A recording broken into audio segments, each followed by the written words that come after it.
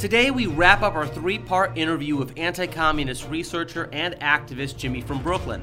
In today's episode, Jimmy exposes how the supposed Sino-Soviet split during the Cold War, combined with the Communist Party's organized All-People's Front, United Front, as well as the exploitation of race, are interlocking parts of a well-coordinated, long-range, and ongoing strategy for world revolution and the eventual triumph of Marxism-Leninism. You're watching Anarchy in America with Christian Gomez.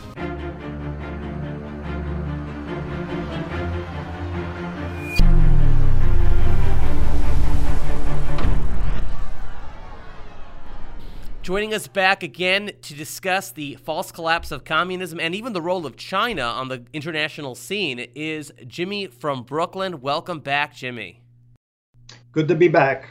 Now, so throughout the Cold War, there was something called the Sino-Soviet split, where our intelligence was supposedly telling Richard Nixon, Jimmy Carter, Dwight Eisenhower, John F. Kennedy, all the presidents during the Cold War, that there's a rift between the Soviet camp of communism and the Chinese camp. And believing that to be the case, the American intelligence, the State Department, exploited that to build up communist China with the hopes of countering the Soviet Union. This was Richard Nixon and Henry Kissinger's sort of grand scheme or plan to stop the Soviet Union, supposedly, by building up communist China, thinking we could ally with Mao to stop the Soviets. Now, at least that's the general accepted history. You, Jimmy, have a different take on that, and so do a few others, like Anatoly Golitsyn. Can you tell us the truth about the Sino-Soviet split and how it matters today? Well, they do fake splits. They do fake collapses. One of the best strategists in war was thought to be Sun Tzu. He wrote the book, The Art of War, 2,500 years ago. He said, when weak, you fake strength. When strong, you fake weakness. The communists are like Sun Tzu on steroids. They don't just fake weakness, they fake collapse. They fake that they're friends. And it works all the time. Now, you had the original leaders, Lenin, Stalin, Mao. So when Lenin and Stalin died, Mao thought he was the last of the great leaders. He should be the leader. Well, the communists kind of exploited that. According to Golitsyn, they re-cemented their joint world communist movement between Khrushchev and Mao. But they wanted to continue the illusion of a split, because then we play one off against the other. So we build one, and then we go, oops, we made that one too strong. Let's build the other one to counter it. That's like building John Gotti to counter Al Capone. And then John Gotti's too strong. Then you build Al Capone to counter John Gotti. And then after you build both of them, Gotti and Al Capone get together, and then we're left. And this is kind of like we are now. And there's conservatives who are the same show. The conservatives could warn about the threat today from China. And then a few minutes later in the show, they'll talk about how brilliant Kissinger was opening up China. You opened up China. We built the enemy. We built the enemy. Our money, our technology, we built the enemy. It's absolutely, from our side, it's insanity. From the enemy's side, it's absolutely brilliant. Absolutely brilliant. So was it a Soviet strategy by the KGB and the Soviet and Chinese intelligence to make us believe that there was a Sino-Soviet split when there really wasn't? You're saying the Sino-Soviet split was all a deception? That's sometimes some things are kind of hard to prove totally, but if you look at the end result, if the split was real, there's no split now. So some people don't even want to go back and talk about the split. Now they're all together. But the illusion of splits, look, they had fake jailbreaks. They faked the entire world. They just do the same thing over and over. Lenin said something about tell them what they want to hear. So look what happened here. You have all these good, what they call Cold Warriors, people who were anti-communist in government. So the Soviets fake a collapse, according to Golitsyn, according to me and a few others. Soviets fake a collapse. And the old Cold Warriors, the experienced guys, they get older, they die off. So now you have 30 years with no anti-communism.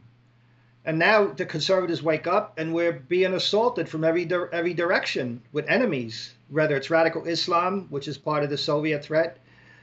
And so the Soviets outweighed. See, our side doesn't understand the enemy has long range goals.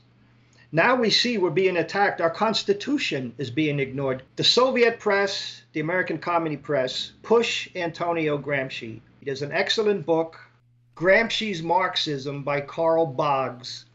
Right. Excellent book. Go to page 52. The ideological erosion of the bourgeois order at every level, economic, political, cultural, social, would precede the initiation of direct frontal assaults on the state. The process would occur through the continuous and organic development of the subaltern or oppressed classes, which do not progress harmoniously. That's enough. Okay. So this, we see today how all parts of American society, the fabric of society is fraying all over the place. This is what they're talking about. And the subaltern and the oppressed classes, well, because capitalism is racism. To destroy racism, you have to destroy capitalism. This is what they write and teach. Lately, they're saying anti-communism is racism. So they're teaching that blacks are oppressed, Asians are oppressed, Hispanics are oppressed. So that's Afro-Leninism, Hispano-Leninism. So that's that, the Popular Front, All People's Front. So in Latin America, in the black countries, in the Asian countries, communists there are teaching people about white racism, capitalism, colonialism. They push those people out, and the communists here pull them in. They're purposely changing the demographics in this country. And they're trying to build a massive Marxist, anti-American, anti-white movement. So to me, the Soviets right, they have to crush world imperialism. And then they say America is the leader of world imperialism. So to me, it's the ultimate racism that the communists think they could crush us and topple us by flooding us with people of color. That is racism, and they call us racism. Wasn't there a major congress or conference that occurred in Cuba in the 1950s where they had communists from Latin America, Africa, and Asia? It was like a tripartite... Tricontinental Congress. The Tricontinental Congress. And that was the Afro and the Latin American and Asian communists converging together to defeat the United States of America. And although that was in Cuba, headed by Castro, the Soviets, the KGB, was the mastermind behind that organization. Right, and they pushed the idea of colonialism. But I know they were talking about sending 30 million Latin Americans schooled in liberation theology into America. But the fact that the communists say they work at all levels, economic, political, cultural, social, they work on race, they work on all these issues, it's systemic Marxism. We hear about systemic racism. The threat is not systemic racism, the threat is systemic Marxism. It's every angle. It's the Popular Front, the All People's Front. It's Enviro-Leninism, Afro-Leninism, Femi-Leninism, Homo-Leninism, Islamo-Leninism, Christo-Leninism, Judah. They got every group. So it goes back to the workers led by their Communist Party or the driving force of history. Well, America doesn't have like that sort of unionized working class. So we have a big middle class. So the communists broadened that. So it's African Americans led by their communists, gays led by, so that's how they get all these different groups and pull them together into its one mass group, and that's the Democrat Party. So basically in America, we do have an intelligence agency in America that's extremely professional, very well trained. That intelligence agency is known as the KGB. There's nothing countering it. There's us. There's me here, there's another guy there, there's the Birch Society. You know, it was a handful of people here. We don't have any real coordinated, networked, organized people that know it's not done. Now, the belief is that Russia's no longer communist. They're a democracy, right? So is what people claim. They've had Yeltsin, now they have Putin. They had Medvedev, now they have Putin again. And people say that China, ever since the 1980s, is no longer communist either. That they are capitalist. Is China really capitalist? And is Russia no longer communist either? Are these ex-communist countries? Have they shed away Marxism and Leninism? Putin's on record as saying the biggest tragedy in the 20th century was the collapse of the Soviet Union. So they like the idea that people think they collapsed. That goes back to Sun Tzu, when strong you fake weakness. They fake collapse. They had 30 years to mount their operations. And not everybody. You have a communist party, you have a communist movement. A lot of people in the communist movement don't realize it. They have a lot of blacks who are fighting for civil rights, what they believe is civil rights. You have people fighting for equal rights. They don't realize they're being misled. One of the most important groups in the communist movement were the conservatives. Because for 30 years, the conservatives were like robots, like zombies. We defeated communism. We defeated communism. That was one of the most disastrous things that happened, is that we thought we beat the enemy, and that was conservatives. So you had conservatives in the communist movement, and I don't think they were communist. They were just useful idiots. They helped the enemy without realizing it. Now they wake up, and all of a sudden now China's a threat. Tucker Carlson on Fox Cable is doing a great job showing the threat in America. He just doesn't understand that Putin is part of the threat. We could only see one threat at a time.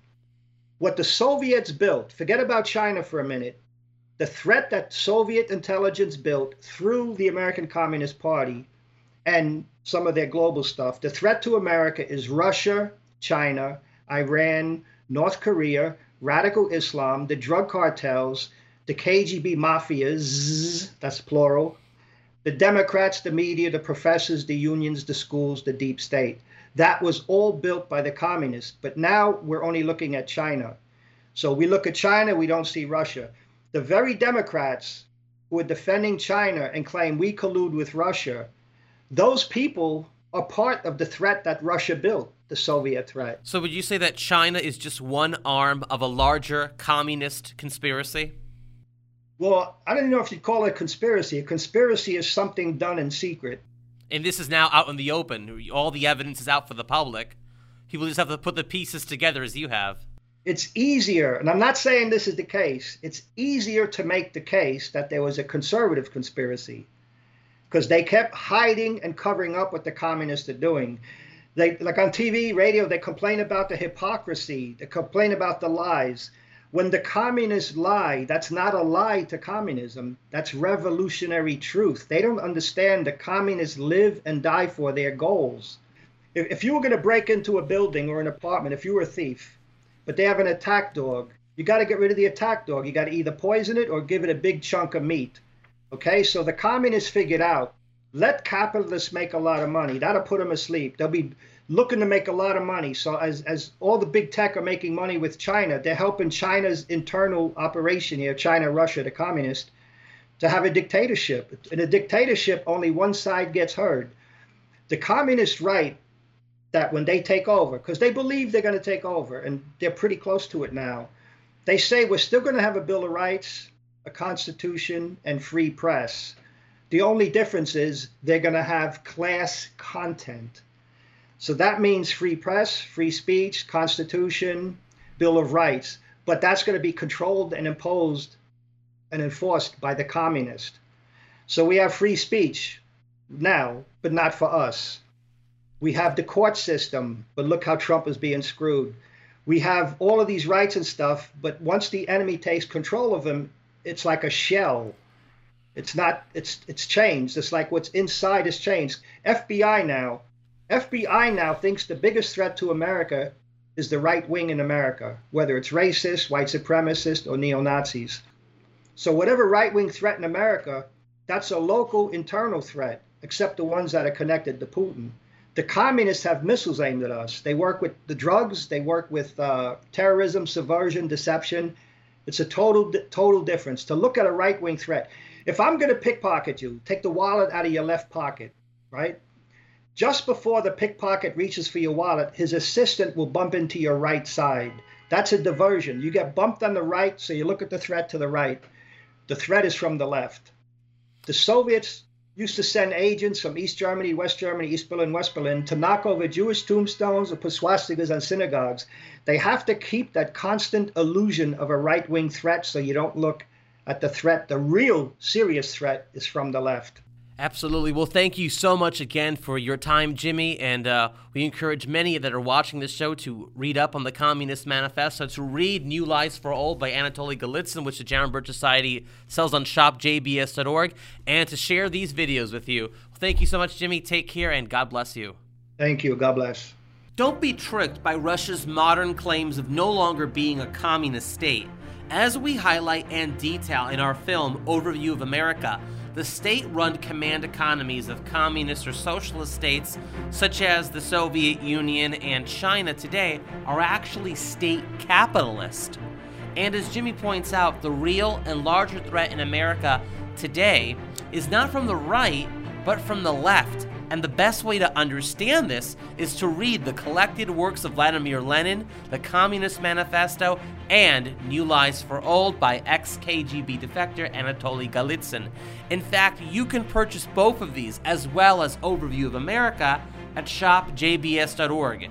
And just as the communists are well organized in promoting Marxism-Leninism, anti-communists likewise need to be organized, and there is no better organized opposition to the communist menace and the deep state than the John Birch Society. We encourage you to visit jbs.org and consider membership. Until next week, Patriots, stay educated, stay free, and God bless.